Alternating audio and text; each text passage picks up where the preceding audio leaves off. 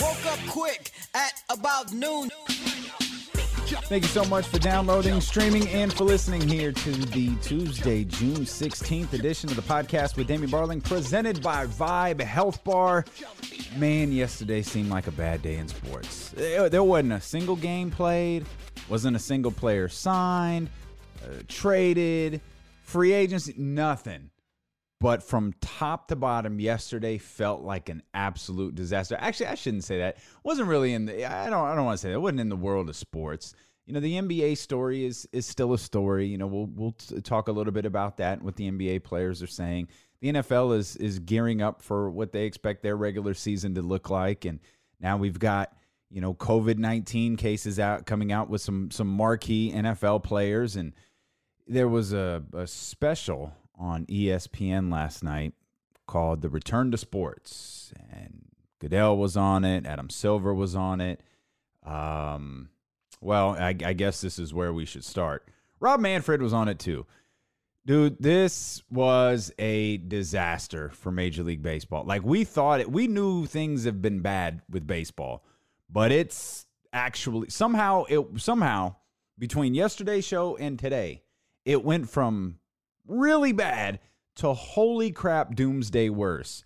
Here's Rob Manfred on ESPN yesterday talking to Mike Greenberg on the Return to Sports. Rob, what are your concerns for the optics of this circumstance playing out as publicly as they are during the time in this country where all the other things, the confluence of events involving the pandemic and protest in the streets and everything else, of this playing out as publicly as it is?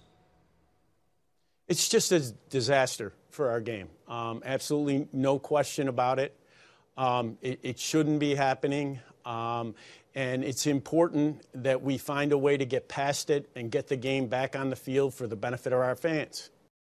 Yeah, Rob, don't see that happening, Robbie. Doesn't look at it. He also said in that same conversation with Greenberg, by the way, I think this is where Greenberg shines. I think Mike Greenberg is really good when he is in like a news format, and he's less in a format like Get Up, where it's a lot of opinion based and it's kind of a lot of traffic directing, which he's good at traffic directing as well. But when he is delivering the news and he is allowed to have a hard hitting interview, I think he's actually capable of doing a really good job.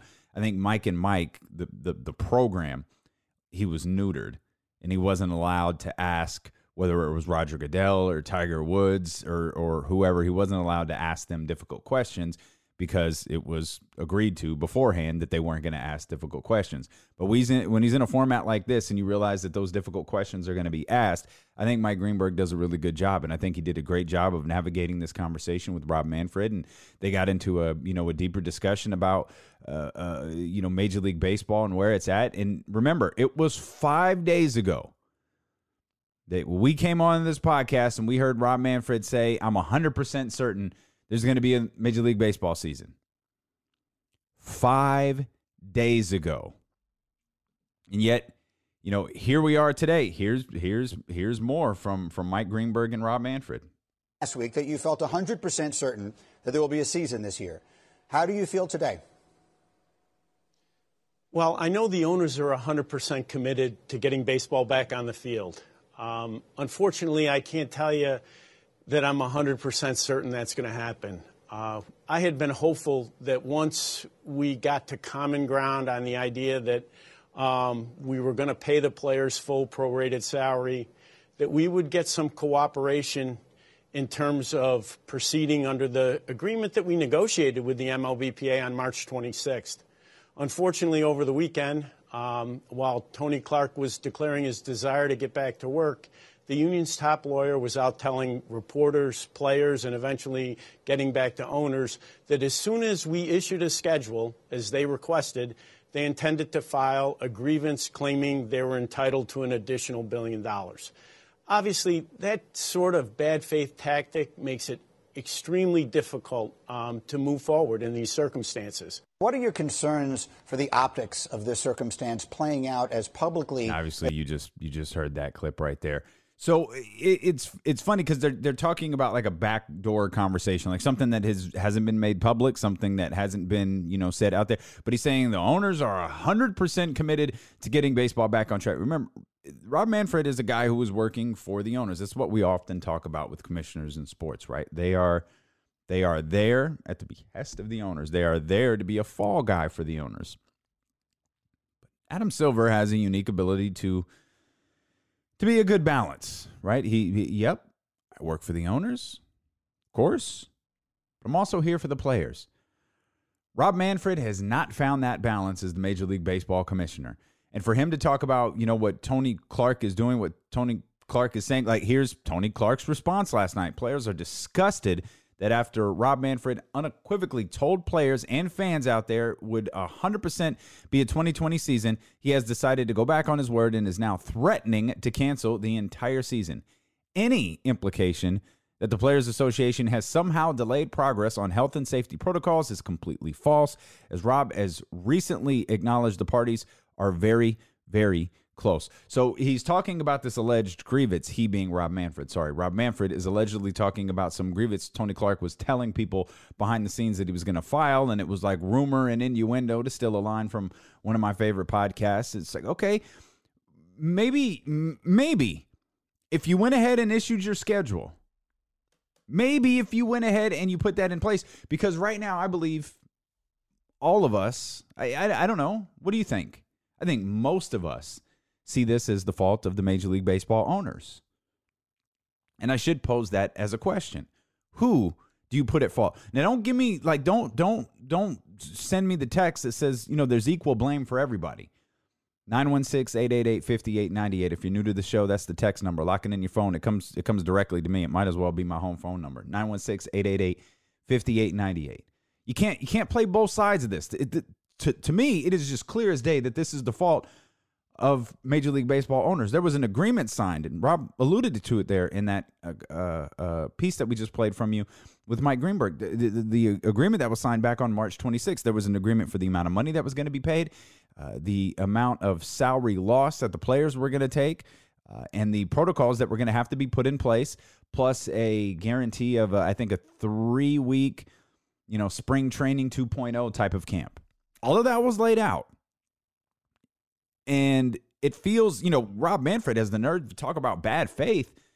Bad faith. Like, all we've seen over the last 2 months is baseball trying to come up with some sort of different proposal that would take more money from the Major League Baseball players. They already agreed to cut their salary in the event of loss of games. Well, here we are. The event of loss of games has happened. Major League Baseball players have decided that they have already agreed to cut their salary, but yet you want them to cut them more. And in some cases, in your first proposal, you wanted to cut it significantly more. So if you're baseball and you truly believe, if you're the Major League Baseball owners and you truly believe this is the fault of the Players Association, why wouldn't you just issue the schedule? If what Rob Manfred said is true and Tony Clark is going behind their back and then the players are going to file the grievance and they're going to do all of this stuff, you have an agreement, a signed agreement from the Players Association that says what they'll do, the amount of salary that they'll cut, and how they'll approach returning to the game. You have an agreement that is signed. If what you're insinuating, not even insinuating, what you're flat out saying, if it's true, if what you say Tony Clark is doing is true, why not issue the schedule and make them do it publicly? Why not force the players into a position where they have to file that grievance publicly? And then we see it. And then maybe the narrative switches. And then, maybe the argument becomes, well, it's both of their faults. Or maybe the argument becomes it's the player's fault. Or maybe we just look at this and go, nobody was operating in good faith here. Nobody was negotiating in good faith. This was all a ruse. It was all the show. The owners and the Players Association, they just put on a show for 3.5 months. And the only people that lose is the fans. This is like if you're a wrestling fan and you ever watch those buried alive matches, this is what this is. The Players Association and the owners of Major League Baseball, they're involved in a buried alive match. And you know who loses in a buried alive match? The fans. Because every single match sucks. There's never been a good buried alive match. But in the end, it just winds up with one of the guys, it's almost always the Undertaker, with a bunch of dirt on top of him. And the only people who lost were the fans because they had to sit through it and watch that crap. That's what this is. These two entities are just burying each other. And meanwhile, the fans are looking like, you have got to be kidding me. You had the opportunity. These guys should be playing baseball right now.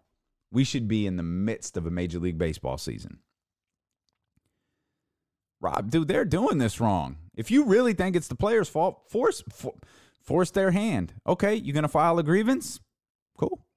Do it publicly. Let everybody see what you're doing, because the players have let everybody see what the owners are doing. And I think the owners look terrible in this situation. And even if they do, put together a schedule and put together a plan to return, and the players still file a grievance, as Rob Manfred suggested they would, it doesn't absolve the owners at all, because they still look ridiculous. It looks ridiculous that we've gotten this far. It looks ridiculous that this has turned into a work stoppage. But still, you put the onus on the players, where now all of a sudden, hey, you're going to get 48 games. You'll get a postseason, the whole deal. By the way, baseball just signed a deal to keep their postseason games on, I think it's the I don't know. I used to call them the Turner networks. I don't know if that's still what they're called, but on TBS and so on. It's like $1 billion or something like that. It doesn't mean they, all of a sudden have $1 billion of influx of cash. It means that they've signed that deal to lock up their television rights, their postseason television rights for a long time. So there's money coming into Major League Baseball. As we've said from day one, these sports leagues are not operating in the red. I don't know, what's today going to bring that's worse for baseball? Every day we wake up and something horrible happens with baseball. Like, what is today going to bring? Like, is the whole league just going to blow up? Like, oh, the baseball's gone. That's like our next step. Oh, baseball just no longer exists anymore. Just the whole league folded. It's all over. Just think about the trajectory of how bad things have gone for baseball over the last couple of months. It's like, okay, the pandemic has shut spring training down. It's shut everything down. But look at this. The owners and the players, they got together and they signed this agreement for a return to baseball. All right. Okay, good. We don't know when that return is going to be, but they did it. But then along the way, you get, we've got to kind of shut down the minor league system. Oh, we're going to stop paying minor league baseball players. Individual franchises are going to stop paying minor league baseball players who make, little to nothing, man. Those guys might make more money on this COVID-19 plan coming out of the unemployment line. But it's like just step after step after step after step. It's just worse. Worse and worse and worse for Major League Baseball. And just, I didn't think it could get any worse. But somehow, here we are, the guy who says, I'm 100% confident there's going to be a Major League Baseball season, has now said, maybe not so much. But that line was pretty telling, though. That line at the beginning of that clip with Mike Greenberg, when he said the owners are 100% committed to getting back to baseball. He put this clearly on the shoulders. He put this squarely on the shoulders of the Major League Baseball players. More came out of that return to sports last night. Another clip I want to play for you. Mike Greenberg was talking to Roger Goodell, commissioner of the NFL. And, obviously there's a lot of talk about social justice and equality and, the different racial issues across this country right now. And Roger Goodell kind of being at the center of this, most people believing that the NFL is a racially charged league within itself. Goodell was asked about Colin Kaepernick. And his return to the NFL. So Greenberg has already set up the question. Here's Roger Goodell's response to that. Well, listen, if he wants to resume his career in the NFL, that obviously is going to take a team to make that decision. But I welcome that, support the club making that decision, and encourage them to do that. If his efforts are not on the field, and continuing to work in this space, we welcome to that table and to be able to help us and guide us and help us make better decisions about the kinds of things that need to be done in communities. We have invited him in before, and we want to make sure that everybody's welcome at that table and trying to help us deal with some very complex, difficult issues that have been around, unfortunately, for a long time. But I hope we're at a point now where everybody's committed to making long-term sustainable change. Okay. Role? No problem with what he said there. I want to try to dissect it a little bit. He obviously made it a point to say that Colin Kaepernick he's been invited before, which I believe that's accurate. He has been invited to. He was originally asked to be a part of the Players Coalition, and see, that's the thing about the, this metaphorical table. Like when we use the line, you get a seat at the table. If you don't trust the person who's at the head of the table, you don't want to sit there.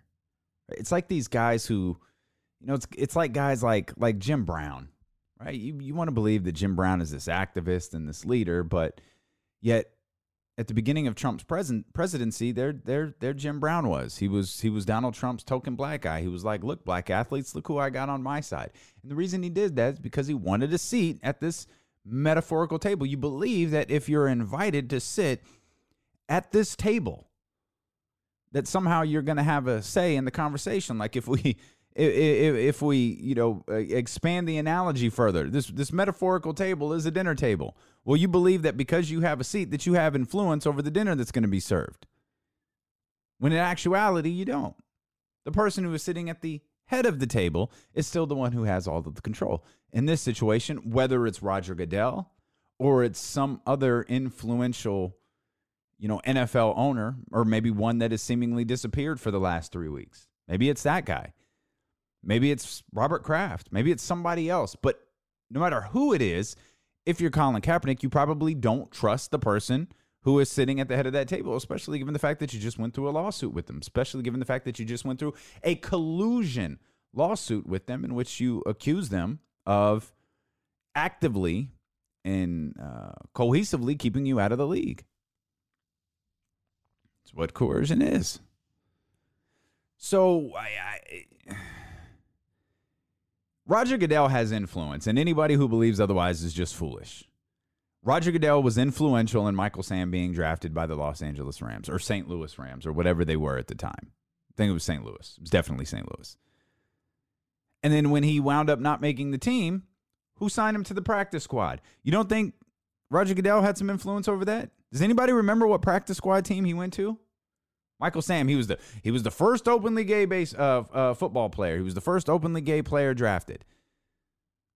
And, I mean, there was a sentiment that maybe he's not, like, it's not because he's gay. It's just he might not be, good enough to translate to the NFL. So the Rams brought him in. He gets cut. And he winds up on the Dallas Cowboys. Of course. The backroom deals happen. Like, this is not new. If Roger Goodell really wanted Colin Kaepernick in the league, and this is where we go back a couple, sometime last week or maybe the week before, where it was, I'd love for Cap to be back in the league, but I want him to be back in the league because he's a quarterback. Like, I want him to be back in the league because he can help someone win, or he can step on the field for someone who's injured, or a team believes that if so-and-so goes down, then Cap would be the perfect replacement. Like, that's why Pete Carroll's comments last week were so annoying to me. Like, I wish I would have signed Colin Kaepernick 3 years ago in 2017. We always believe that if something happens to Russell Wilson, like he's the perfect guy to slide in there and take over and run our offense. Hey, wait a minute. Russell Wilson's still your quarterback. This is great. You can sign Colin Kaepernick right now. Yeah, I mean, we're pretty happy with our situation. We got Geno Smith here. I'm sorry. Geno Smith? Oh. So you regret not signing Colin Kaepernick 3 years ago, but you have no reservations about signing Geno Smith? Can y'all help me understand? This doesn't feel real. And there are places, look at Deshaun Watson. Perfect. Colin Kaepernick's the perfect backup for Deshaun Watson. You hear so much about the systems and having to learn the systems. Remember Marcus Mariota? Marcus Mariota, those guys in Tennessee had a system that they ran. And guess what? When they changed quarterbacks, they changed systems. And I could be wrong. You could argue differently. I think it worked out okay for Tennessee. I mean, the guy who took the backup position, or the guy who was in the backup position, is now the starter. And the guy whose job he took is now in Las Vegas as a backup quarterback. Of course, I still have the Cam Newton thing in my head. Like, I'd be stunned if Colin Kaepernick gets signed and Cam Newton doesn't have a job. I can't believe that Cam Newton is out of the league right now at the age of 30. 30! Cam Newton does not have a job. Cam Newton was a front runner for the MVP like a year and a half ago. I guess at this point, it's probably 2 years ago. He's not in the league right now. I understand there are other, with NFL facilities being closed. I understand there's kind of an inability to evaluate him and his injuries. I'm sure that there's more that goes into it than just, well, Cam isn't a good enough quarterback anymore. But man, if you were going to take a flyer on a guy, like if you were going to take a risk, man, wouldn't you want to take a risk on Cam Newton? I mean, Cam Newton's ability to start game one of the NFL season is virtually gone. Not even virtually, it's gone. But if he starts a game at all this season, if he's even in an NFL uniform this season, that remains to be seen. But, Goodell is attempting to say the right things. He's attempting to say the right things in regards to social justice. He's attempting to say the right things in regards to Colin Kaepernick. I just don't know why, if you're Cap, you feel you need a seat at this table, at this NFL table. Jay-Z got a seat at the table. They actually painted that picture like Jay-Z was the head of that table. The NFL officials, they walked down to the Rock Nation building, and they met on Jay-Z's home turf. And it's been a disaster ever since for Jay-Z. I know Jay-Z. I don't think Jay-Z has really made a public proclamation. I feel like he said something a couple of days ago, but it was nothing. He hasn't publicly admitted to taking the L yet in his conversations with the NFL and his negotiations. Come to think of it, you remember last week when the NFL made the announcement that they were donating $250 million over the next 10 years? Remember that? Yeah, Jay-Z had nothing to do with that. Like, there was no mention of Rock Nation. There was no mention of Jay-Z. There was no mention of the partnership. Jay-Z was played in a very public fashion. Again, because much like Jim Brown and Donald Trump, Jay-Z wanted a seat at the table. Oh, y'all don't know, man. Jay-Z, man, y'all playing checkers. He playing chess. Like, oh, for real? Like, okay. Yeah, checkmate, fam, because you lost. You got played publicly by the NFL. And hey, Jay, don't feel bad. A lot of people have gotten played. But they did this grandstand gesture to go meet at Rock Nation. And, Roger Goodell doesn't have a suit and tie on. He's got his NFL polo shirt, and he's just a regular guy hanging out with a hip-hop crew, huh? Yeah. L, bro. Acknowledge you took this L. And he wanted a seat at the table. Oh, he's playing chess, man. He's going to be an NFL owner. How's that working? What team is he buying? Send me the memo. Y'all let a brother know.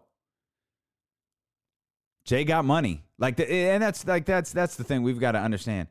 There's money. Jay-Z is very wealthy. Very, very wealthy. And then there is own an NFL team wealthy. They're not the same. Jay-Z is not own an NFL team type wealthy. He's certainly not majority of the NFL team wealthy. Hey, he can buy a piece of a team just like how many athletes in it? Doesn't Gloria Estefan own like part of the Dolphins or something? Or Jennifer Lopez? Did Jennifer Lopez and her ex-husband own part of the Dolphin, didn't like every celebrity who had any sort of remote tie to Miami own part of the Miami Dolphins at one point? Like Usher owns part of the Cleveland Cavaliers. Like, who cares? Like, it's not real. Oh, I forgot. Shaquille O'Neal is the owner of the Sacramento Kings. Jay-Z ain't got that kind of money to be the majority owner of an NFL football team. He got played. I just hope one day Jay-Z tweets, "Yep, I got played. My bad. Let's move on.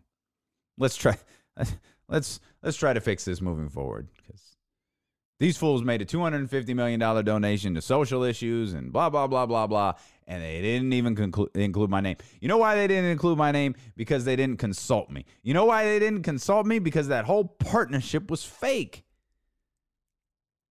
It was the NFL trying to save face with the black community. Like, hey, black people, look what we did. We went and partnered with one of your favorite guys.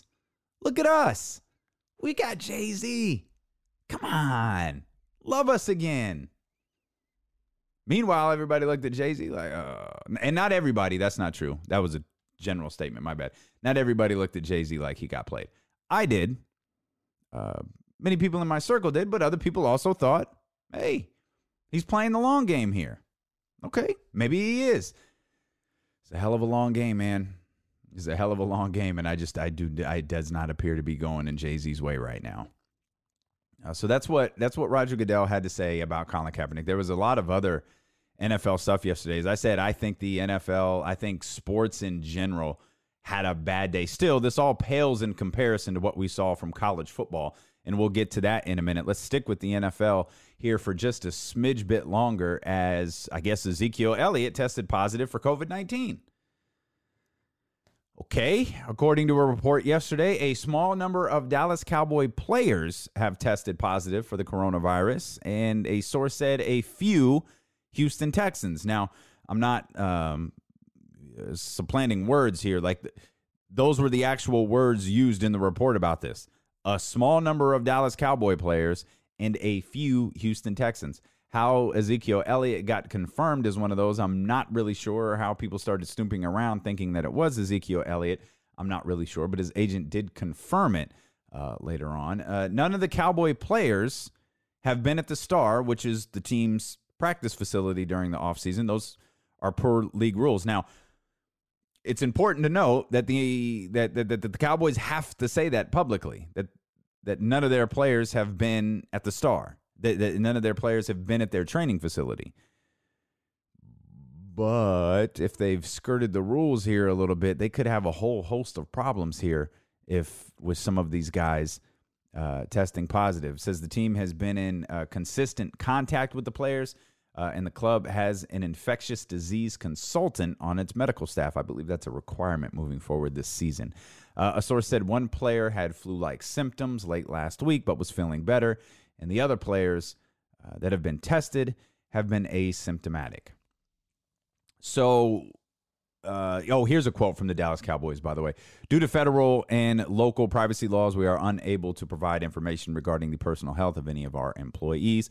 We are following all CDC, local, and NFL guidelines to keep our facilities safe, including limiting employee access, end quote there from the Dallas Cowboys. So with Roger Goodell on that return to sports thing last night, the question came up of, how are you going to handle these COVID-19 cases? And he was just like, well, we're going to have them. Like, we know we're going to have them. And I think there needs to be America has the most cases in the entire world, right? You know that, like, America now has the most deaths from COVID-19. And we also have reopened faster than everybody else has.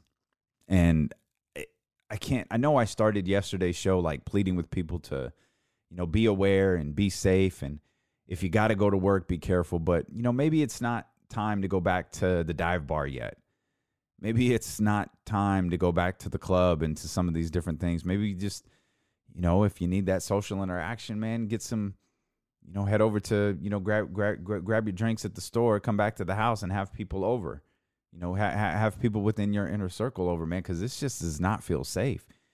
the more and more I watch this stuff play out, especially, you go back and you look at all of the protests, and I feel like a lot of people who were marching at least in Sacramento, it sure looked like a lot of people were wearing masks. At least if we're talking about a higher than 50% barometer. I feel like that was the case.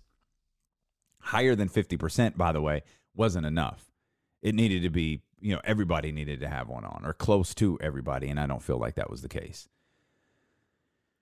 But we have convinced ourselves, and I get it, man, being stuck in the house and all of that stuff, and your way of life changes. We've convinced ourselves that somehow, because the state has said, hey, we're going to start reopening gyms in a certain way. Like, hey, maybe you can go back to the bar. Like, all of a sudden, it's like, all right, let's go. We made it. Like, I don't think we did. And I've said this time and time again, November 4th, the day after the election, I think the country is going to be shut down for a second time. Assuming it hasn't gotten so bad, because I feel like they're going to try to hide how bad it is, because Trump can't afford. I do believe Trump is Teflon, and he once used the line, and it circulates often, I could shoot someone in the head on Fifth Avenue and wouldn't lose a vote. He's right. He could also be responsible for 100,000 deaths due to COVID-19 and wouldn't lose a single vote. I don't believe he's going to lose a single vote from his base. But if the economy gets shut down a second time before that election, then I think he would be in trouble for the very first time. I think he is in no danger right now in terms of his reelection. Absolutely none. But if the economy gets shut down a second time, I think, because all we're really talking about is angry white people. And I'm sorry to be generic, but that is what we're talking about.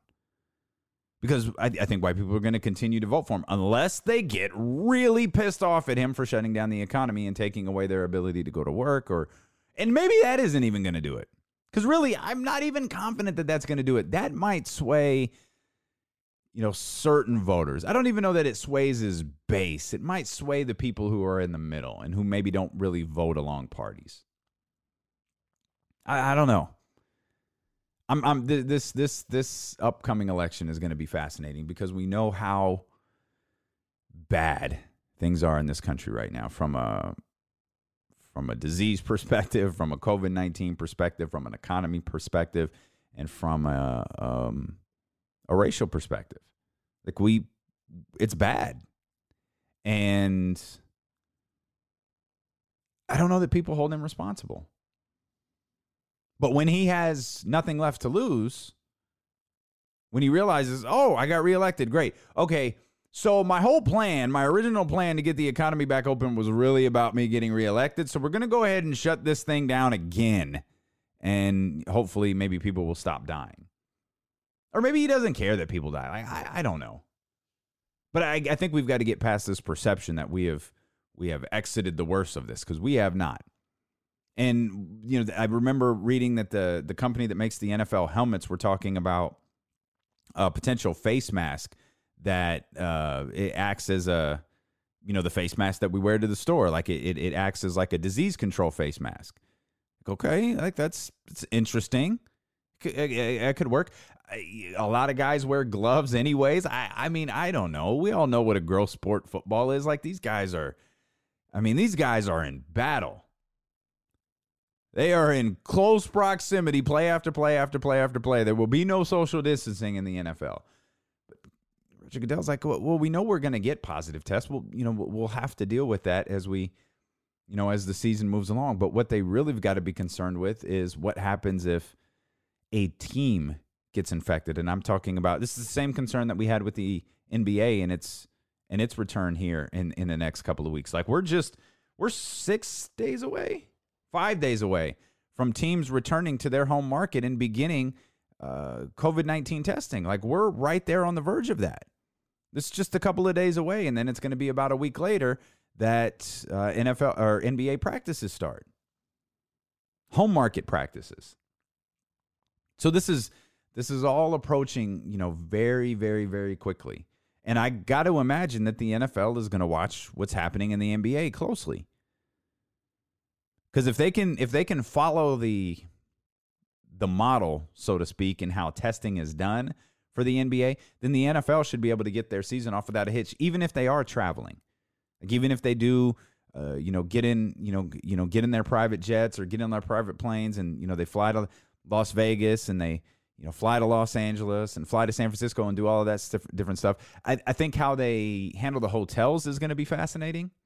What type of interaction they have with the hotel employees, how rooms are sanitized prior to their arrival. I think those types of things are pretty fascinating. And it'll be unique in that sense because it's not really something that, the NBA is going to have to deal with it. I don't imagine there's going to be turn down service every day for NBA players in the bubble. Do you think? Especially given the fact that many of those guys are going to be living there. They're going to be living in those rooms for some of them for as long as 3 months. And so, do you have a hotel employee go in there every day to bring you new towels and to make your bed and to do all of that different stuff? Or is that more a service that we limit to, once a week, and the hotel worker goes in there in like a hazmat suit? I don't think that's terribly far-fetched. But it's one thing to do it within inside of a bubble. It's another thing to do it in 32 different NFL cities. So the NFL has got to watch how things go with the NBA pretty closely. Particularly, another thing that they've really got to watch is what happens when the team starts to get multiple COVID-19 testing, because roster sizes on the NFL are multiple times that of an NBA roster. Which, we don't do math here on the podcast, but would lead me to believe that the cases in the NFL would be multiplied. One more NFL note, San Francisco 49ers. This is actually a positive note here. Kyle Shanahan and the San Francisco 49ers have agreed to a multi-year extension. He signed a 6-year contract that replaces the 3 remaining years on his deal, offers him 3 more, and ties him to the San Francisco 49ers through the 2025 season. It also makes Kyle Shanahan one of the NFL's 5 highest paid head coaches, though I was unable to find the actual dollar figure in which he made. I didn't know this about the 49ers staff. I knew that they had diversity on their staff, but I wasn't really aware of the high number. 23 assistants on Shanahan's staff, 11 are women or people of color. And we obviously know that Robert Saleh is probably going to be a sought-after NBA coach. He seemed to get everybody's attention last season, both with the way that the San Francisco 49ers defense was playing and his very, very charismatic behavior on the sideline. He seemed to have gotten a lot of people's attention, but he's just one of many. He is believed to be the league's first Arab-American coordinator, which I think we talked about at length last year, but I didn't know how diverse Kyle Shanahan's staff was, and I think that's pretty awesome. Now, I think Kyle Shanahan is definitely deserving of this deal that he got, and I'd have to imagine that John Lynch is probably next. I think these two were tied together in the contracts that they signed, and I'd have to imagine this deal was negotiated between Jed York and Kyle Shanahan, so I assume John Lynch probably has a deal coming his way pretty soon as well. Quick mention, good week coming up. Actually, it's going to be a great week over on patreon.com. If you're not a subscriber yet, check us out, patreon.com/Damian Barling. Be conscious. That is the pride and joy of the Patreon account for sure. It's definitely one of the most popular podcasts that we put out there, and we're going to talk to a sociology professor who studies race riots, who studies things like what happened in Tulsa back in 1921, which for some reason has catapulted to the mainstream over the course of the last couple of weeks.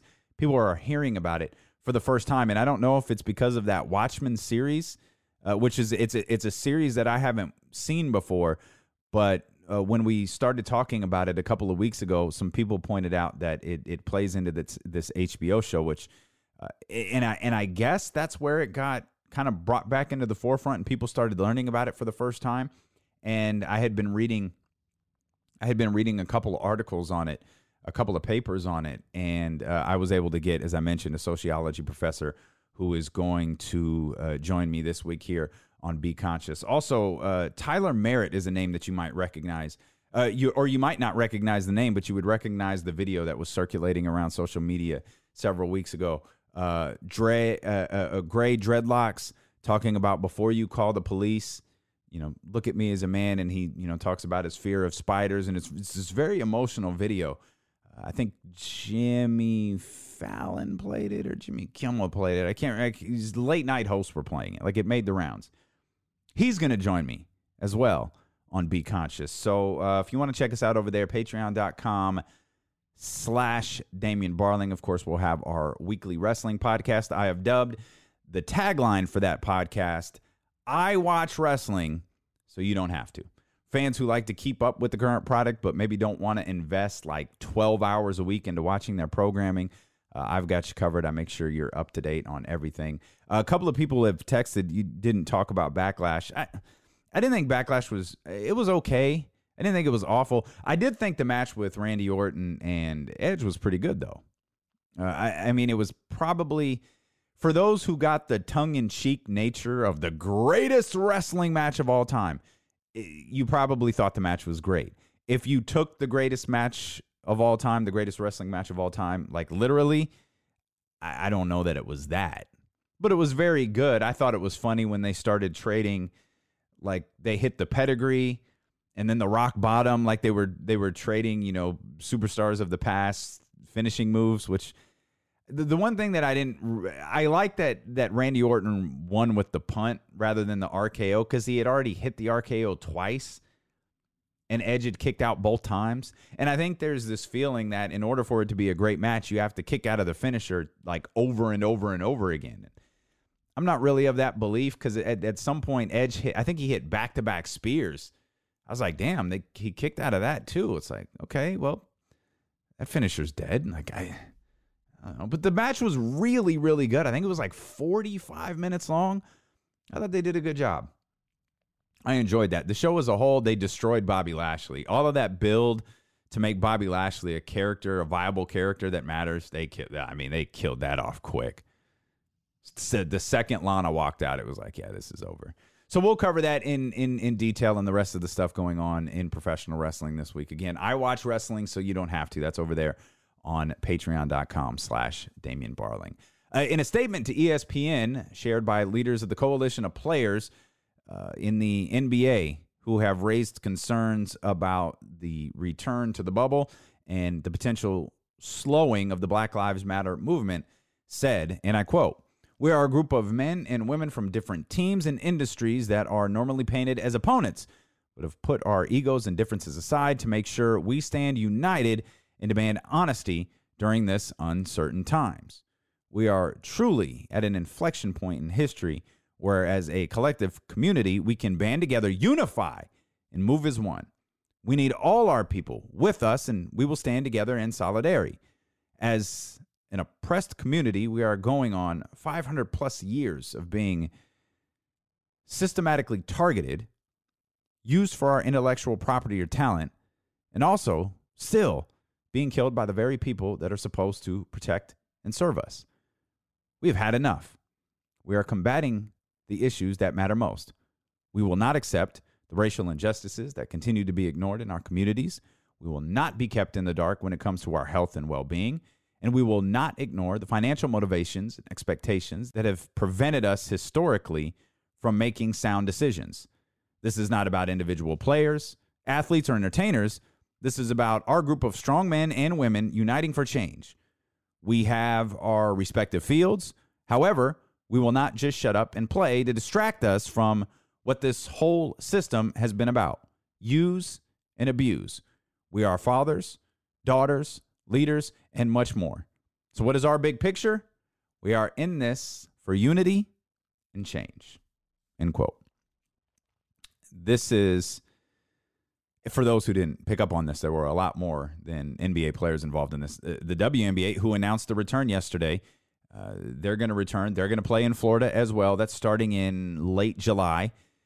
They were on the call as well, and there are a lot of NBA players that have concerns. There are a lot of WNBA players who have concern about returning to play. And one thing that the WNBA did that was really smart is they're not going to prorate their salary. They're going to pay them their salary in full.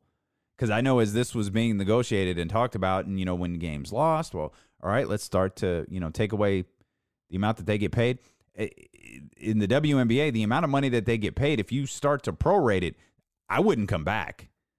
If I was a WNBA player, or if I was advising a WNBA player, I'd be like, y'all don't pay me enough to prorate my salary and have me, enter. Again, you talk about metaphorical bubbles. This is significantly more metaphorical because it is completely unreal. It is going from a $1 billion budget to not so much. A $1 billion budget to balling on a budget. Those are the differences between the two leagues. But WNBA players on this were on this call because there was another one yesterday as well, led by Kyrie Irving and Avery Bradley. And from what I understand, John Carlos was also on the call. John Carlos is always, if you're familiar with John Carlos and Tommy Smith, those were the two guys on the podium with the salute, the Black Power salute. And of the two, John Carlos and Tommy Smith, John Carlos is very outspoken. Like if you get the two in a room, Tommy's a little bit more reserved. John Carlos is not. He will say exactly what is on his mind, and he has absolutely no problems. He will not think about any potential consequence or ramification from it. If he has something to say, that man has been through enough, he's going to say it. I'm curious to what he said on that phone call yesterday. Very, very curious. There was also, according to a number of reports, there were also entertainers on the call. And so they say that this coalition of players have said, unity and change. That's what we're in this for. All right. I mean, who can argue that? Who can argue unity and change? Good stuff. So what are we going to do? They got me. I mean, when they say, hey, we demand, we need to be kept in the loop about our well-being. We don't want the financial ramifications of this to be ignored. Don't act like this is about anything than money. Like, I'm with all of that. That's a given. I just want to know, okay, what's the next step? Is the next step to, try to convince players to not play? And Adam Silver, again, to refer to the return to sports thing that aired last night. Adam Silver was like, hey, if guys don't want to come back, like, it's okay. We have said this from the beginning. This is a terribly, terribly unique situation. And if there are guys uncomfortable with returning, because we're asking them to make a major, major sacrifice. This is where Adam Silver knows how to talk to his players. We're asking them to make a major, major sacrifice. And with that, we understand not everybody is going to want to make that sacrifice, and it's okay. It's absolutely okay.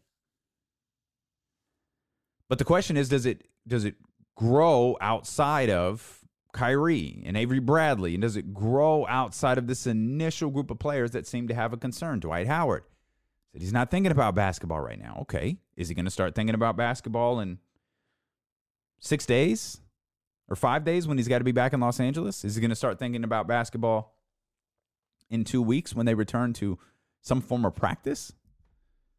We don't know. Would Kyrie think differently if he was 100% healthy and Kevin Durant was healthy? I don't know. We only know that the situation that these guys are in now. And I'm all about unity, and I'm all about change. I just want, what's the next step? Because I'm on board for what these guys are doing. 100%. I am on board. If they feel like this furthers the movement, I'm with them. They've got my support. I just want to know, like, okay, what are you going to do now? Because let's say 40 players defect and say, we don't want to return. And it's spread out through teams. That's a good number. And Kyrie's a big name. Avery Bradley's an important piece. But if Kyrie's the biggest name, I mean, is it? I don't know. I hate to. I don't know how to phrase. Is it a big deal? But like, because really what we got to look at is LeBron on board for this? Because if LeBron isn't on board, then all right. I mean, there's probably a little bit less to worry about. Here's Adam Silver. Really, it's more a sense from the entire NBA community that we have an obligation to try this, because the alternative is to stay on the sidelines, and the alternative is to, in essence, give in to this virus. And while on one hand, this won't be forever, and we will ultimately find a vaccine, presumably, or some sort of antivirals that will help deal with the people who have the conditions of COVID-19. That for us, we feel this is what we do. We put on NBA basketball. We think that for the country, it'll be a respite from enormous difficulties people are dealing with in their lives right now. And I also think in terms of social justice issues, it'll be an opportunity for NBA players in the greater community to draw attention to these issues, because the world's attention will be on the NBA in Orlando, Florida, if we're able to pull this off. I agree about the movement. I absolutely agree about social justice. I 100% agree with Adam Silver. And that's what we were talking about yesterday on the podcast, is that I believe with NBA faces, names like LeBron James being out there in front of the cameras regularly, I think that that's a positive. One thing that I don't agree with, and Adam Silver said right there, will be a relief for the country. I wish he had left that line out, because I think that's what Kyrie Irving is talking about. Hey, we're not going to be you can't use us as guinea pigs to be distractions for people. We know things suck right now. I feel like this is what Kyrie Irving is saying. We know things suck right now, but they suck for us too. It's not like, hey, maybe our house is a little bit bigger. Maybe we've got a couple of different items in our house that other people don't have, but we've been under the same lockdown restrictions that you have been under. We've been going to the store in masks. We've been wondering if we can get enough toilet paper. We've had to order our food from Amazon or from a delivery service or whatever. We've had to wait in the same, long queues that you have when it comes to that stuff.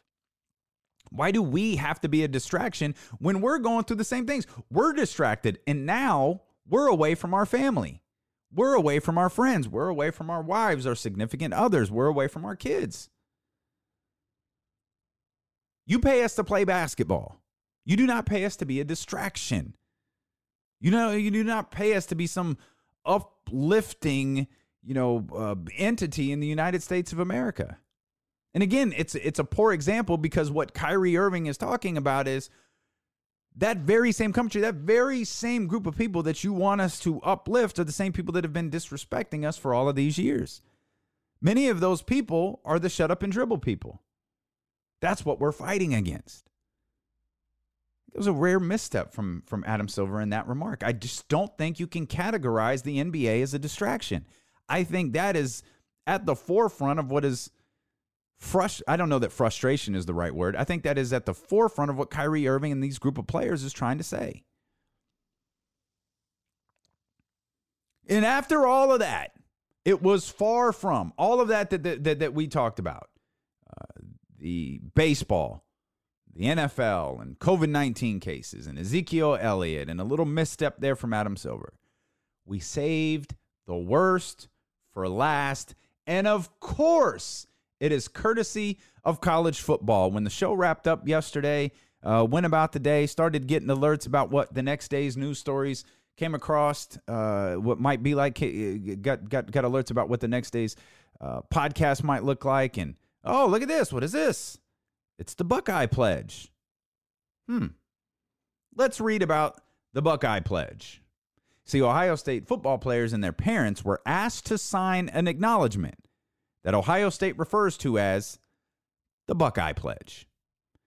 They were asked to sign an acknowledgement of risk. They were asked to sign an acknowledgement risk of waiver regarding the coronavirus pandemic. The Buckeye Pledge asked players to, quote, help stop the spread of COVID-19. It also goes on to say, I may be exposed to COVID-19 and other infections. By signing the 2-page electronic pledge, by the way, this is not a pledge, this is a contract, this is a waiver of rights. But of course, the Buckeyes didn't want to refer to it that. Ohio State didn't want to refer to it as that. By signing the 2-page electronic pledge, players agree to testing and potential self-quarantine, monitoring for symptoms, reporting for potential exposure in a timely manner, and to practice centers for disease control and prevention guidelines, such as wearing a mask and practicing social distancing. The waiver also states any failure to comply with my Buckeye pledge above may lead to immediate removal of athletic participation privileges and or the inability to use athletic facilities. What the pledge also says is you do not hold Ohio State responsible for any sickness that has occurred during your time as a Buckeye. Whew, I read that. I was like, wow, we're doing this to college kids now. Okay, so basically what the university is saying is we want you to come work for us for free and also absolve us of all legal ramifications if you get sick. Gonna need you to go ahead and sign that, dog, because if you don't sign it, you can't come back to play. Hey, it's okay. I'm perfectly okay with a Buckeye pledge that says, hey, I'm going to practice social distancing. I'm going to practice, the CDC guidelines, the CDC control and prevention guidelines. Hey, I'm going to do all of that. I'm 100% for that. That's the right thing to do. But when you start to throw in things like, hey, you absolve us of any, you don't blame us if you get sick, that's where it's like, oh, you're not looking out for your student athletes. I thought that was the grossest thing college football had to offer. But Mike Gundy stepped in and he said, nope, I got it. I'm good. See, Mike Gundy was spotted fishing in a was that One News Network shirt, that crazy ass right-wing organization. And I'm not talking about like right-wing like Fox News. I'm talking about like extreme conspiracy theory, like Sandy Hook was a work type thing. That network.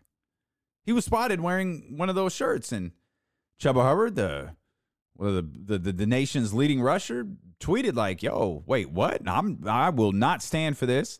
This is completely insensitive to everything going on in society, and it is unacceptable. Good for you, young man. Okay. And then we got this. In light of today's tweet with the T-shirt I was wearing, I've met with some players and realized it's a very sensitive issue with what's going on in today's society.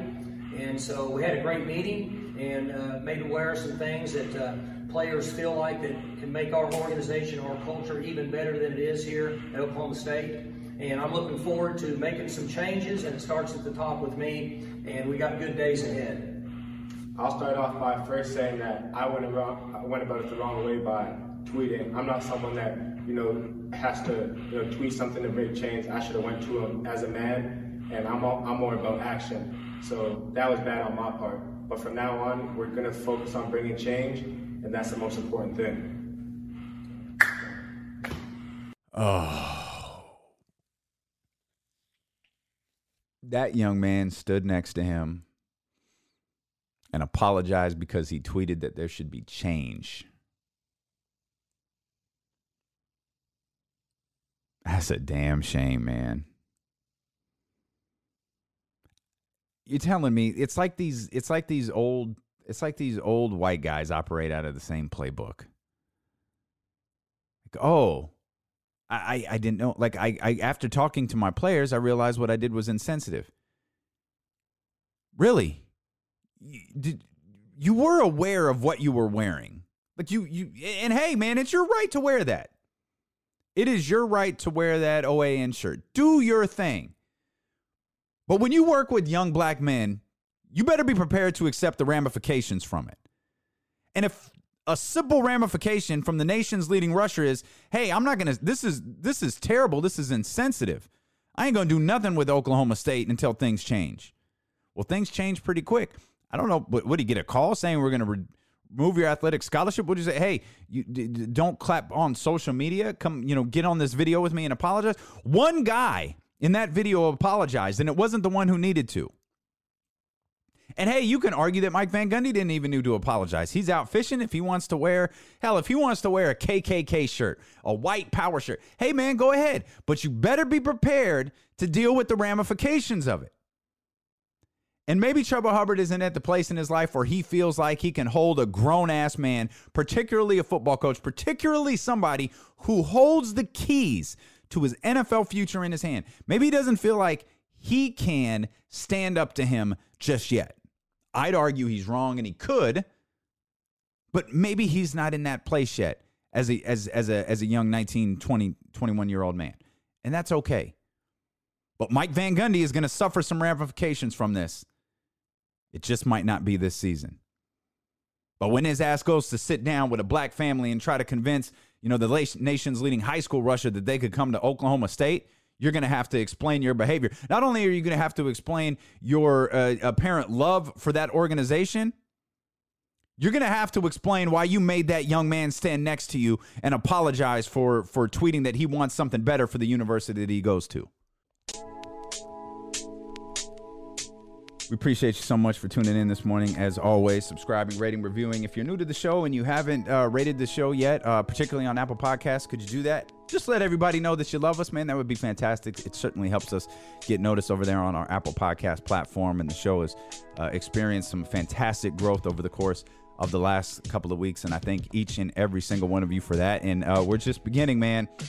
I keep alluding to it. We've got some pretty awesome stuff on the horizon, and we're just within days of being able to announce what that stuff is to you, man. So thank you so much for the amazing support here of this podcast. Thank you so much for the amazing support of our podcast network. Episode number 2 of Relive is available right now on the same podcast platform that you're listening to. Episode number 3, which I absolutely believe is the best episode of all of the ones I've completed. It's going to be available for you tomorrow on these very same podcast platforms. So get caught up on Relive. Go check us out on Patreon, patreon.com. It's going to be a great week for Be Conscious. If you want to jump in on the subscription tier there, that's DamianBarling.com or patreon.com/DamianBarling. Have a great rest of your day. We'll get you caught up with everything tomorrow here on the podcast with Damian Barling.